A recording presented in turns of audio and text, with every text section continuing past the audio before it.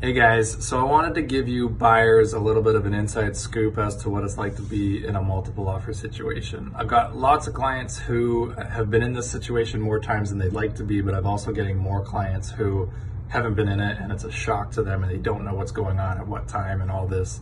So basically, if you're in a multiple offer situation, it's usually a listing that's holding offers until a certain date. So they won't look at offers until this date. All the showings happening, everyone who wants to look at it and offer, see it up until that date, and then they get an offer ready for that date. Generally how this works is the listing agent will give you a time that the offer has to be submitted in, and then once all the offers are in that time, they'll give you an update as to how many there are, and then they'll give you some time to revise or retract if you'd like.